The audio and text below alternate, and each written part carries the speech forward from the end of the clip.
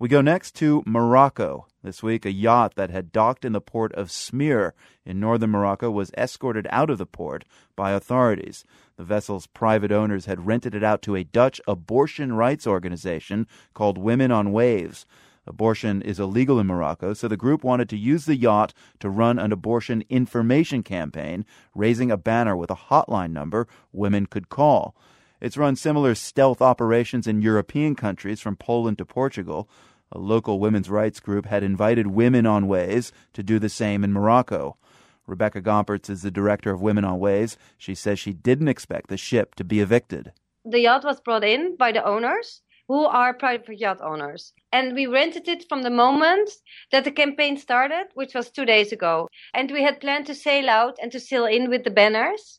But when we saw that the whole harbor was sealed off, we understood that we could not actually come in. So in other words, you came into the port as a private yacht, correct? Yes, we came, but it is a private yacht. Right. It's a private yacht. But it's also a private yacht with a clear mission that it sounds like the Moroccan government doesn't really want. But we are not doing anything in Morocco which is breaking the law. We don't have to ask any special permission because when we are in Morocco, we are not doing anything medical. We are just expressing our opinion on the fact that abortion needs to be legalized in Morocco, and we are calling attention for the suffering of women here in Morocco.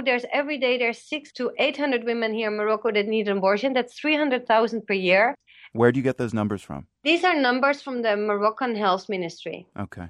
And because women cannot access safe abortion, they have to risk their health and their lives. And as a result, 90 women die every year. And apparently the banner that you unfurled has a hotline number on it, and Moroccan women were calling that, and it sounds like a lot of people called for your services. But what the hotline number gives actually is information for women that they can buy a medicine here in Morocco, which is called Artrotec, and it contains misoprostol. And they can do a safe abortion themselves at home. Right. This is a pharmaceutical that induces abortion after 6 weeks? You can use it until 12 weeks, safely at home. It's a World Health Organization essential medicine, and it has been researched very, very extensively.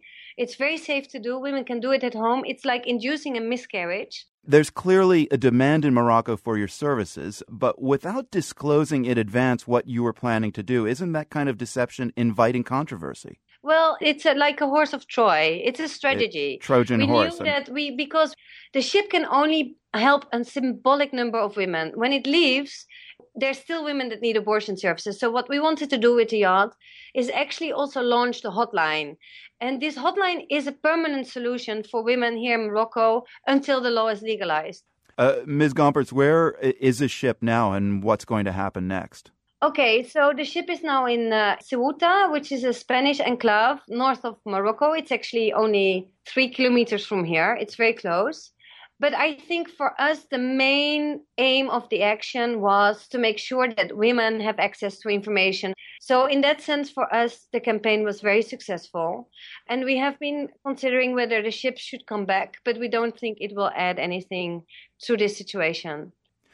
Rebecca Gompertz, Director of Women on Waves, speaking with us from Smir, Morocco. Thank you very much. Thank you.